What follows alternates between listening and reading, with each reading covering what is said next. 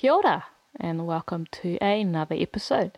Sorry if I sound a little bit sleepy today. I've got a cold and I'm trying to breathe and record this podcast at the same time. But it's good to be here.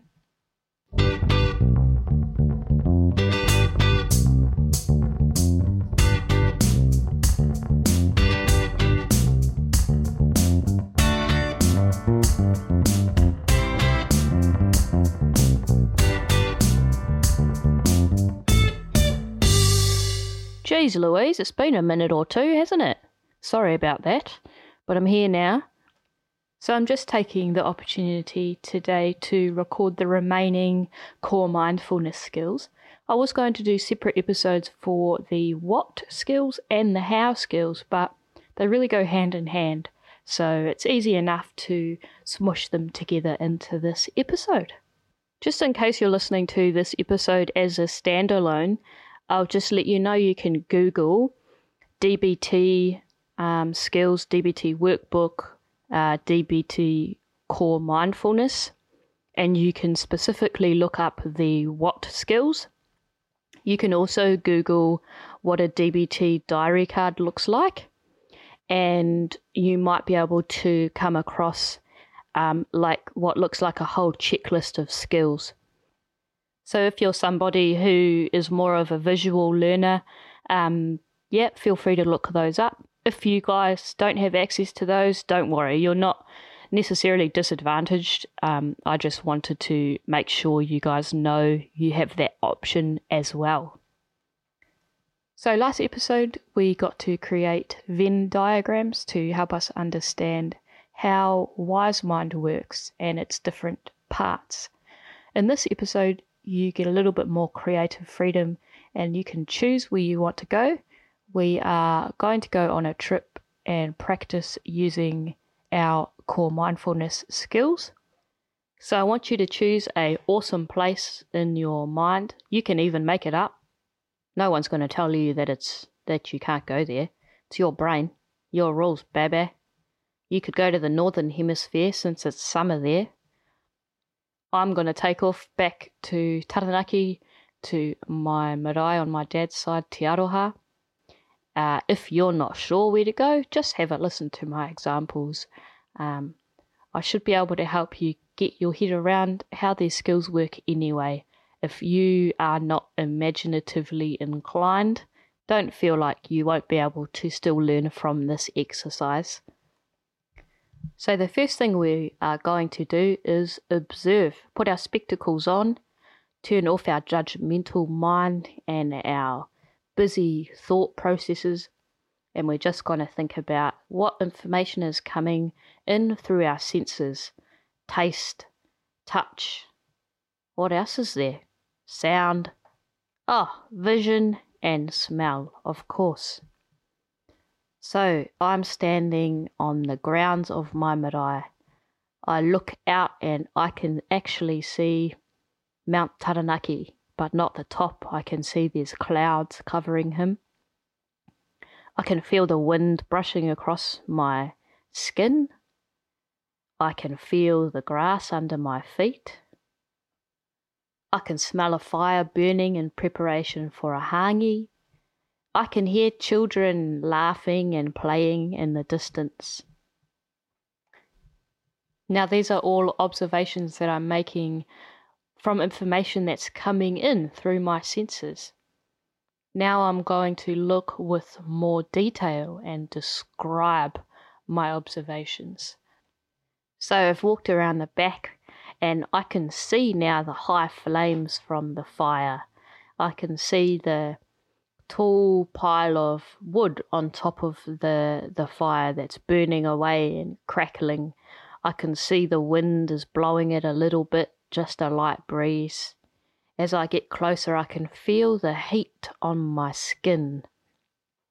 And I can also see the ashes forming from the burnt bits of wood. I see them drop into the fire. I can see some of the flames sometimes go high or sometimes flicker really low. Sometimes sparks spit out, or bits of gum spit out from the fire. I'm coming more into detail. Because my mind is open, I'm using the what skills of observing and describing. I'm also hearing other things as well. Say the kids who were laughing and playing, they've come around the corner, they're chasing each other around the outside of the marae. Now my attention might be on them, it's moved away from the fire. This is how participate works. You aren't forcing your attention on any one aspect of what information is coming in through your senses. You're simply being a keen observer. You're just being curious about what's around you. So you're participating by allowing your mind to observe what comes in and out of its, what's it called? Like attention, I suppose.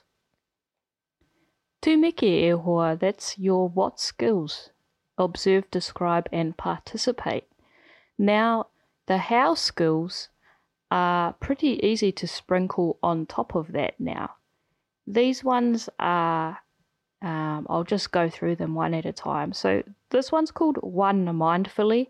I find that really difficult to kind of retain those words. So I like to just think of it as if you notice that you got distracted by one of your observations and you accidentally went on like a thought tangent, you were no longer in that moment of observing and describing. You are able to use this skill, or once you practice it, to realize that you have kind of gone off track and you gently bring yourself back. The best way I find to do this is to come back to just the observing, because then you are coming back to, okay, what can I feel information coming in through my senses? And just don't judge yourself, just bring yourself back and remember this is how you learn. You just have to keep practicing. Speaking of not judging yourself, that's actually the second how skill. So trying not to judge things you're noticing, trying not to, for example, if I walked into the wharenui, if you don't know what the wharenui is, on the marae there's a great big room, like a hall size. This is where iwi or extended whānau meet up and have a hui, discuss important things moving forward. It's also where everybody sleeps. So say I walked into the wharenui and I noticed there were a lot of mattresses on the floor. I could easily go off on a tangent. Oh, there's going to be a lot of people sleeping in here tonight. I wonder if I'm going to sleep next to someone that's snoring. Or I wonder how many people are going to stumble back at 3 o'clock in the morning after playing 10 guitars all night. Hey, you guys, you know who you are. You bloody rascals. So in that moment, I would actually have to use the one mindfully skill or remind myself to come back to the moment. And I also would notice, okay, I just actually made a judgment on my observations. I'm going to try not to do that. I'm going to try this again and avoid being judgmental. I'm also not going to judge myself for going on that thought tangent. Now the last one, which again kind of ties into not being judgmental, is called effectively. I really like this because it's a reminder for you to be a bit more compassionate to yourself. You are learning these skills, or your loved one is learning these skills. You're doing the best you can or to the best of your ability. So understand that you might, in your eyes, fail, but if you're trying, then you're getting a little bit better each time.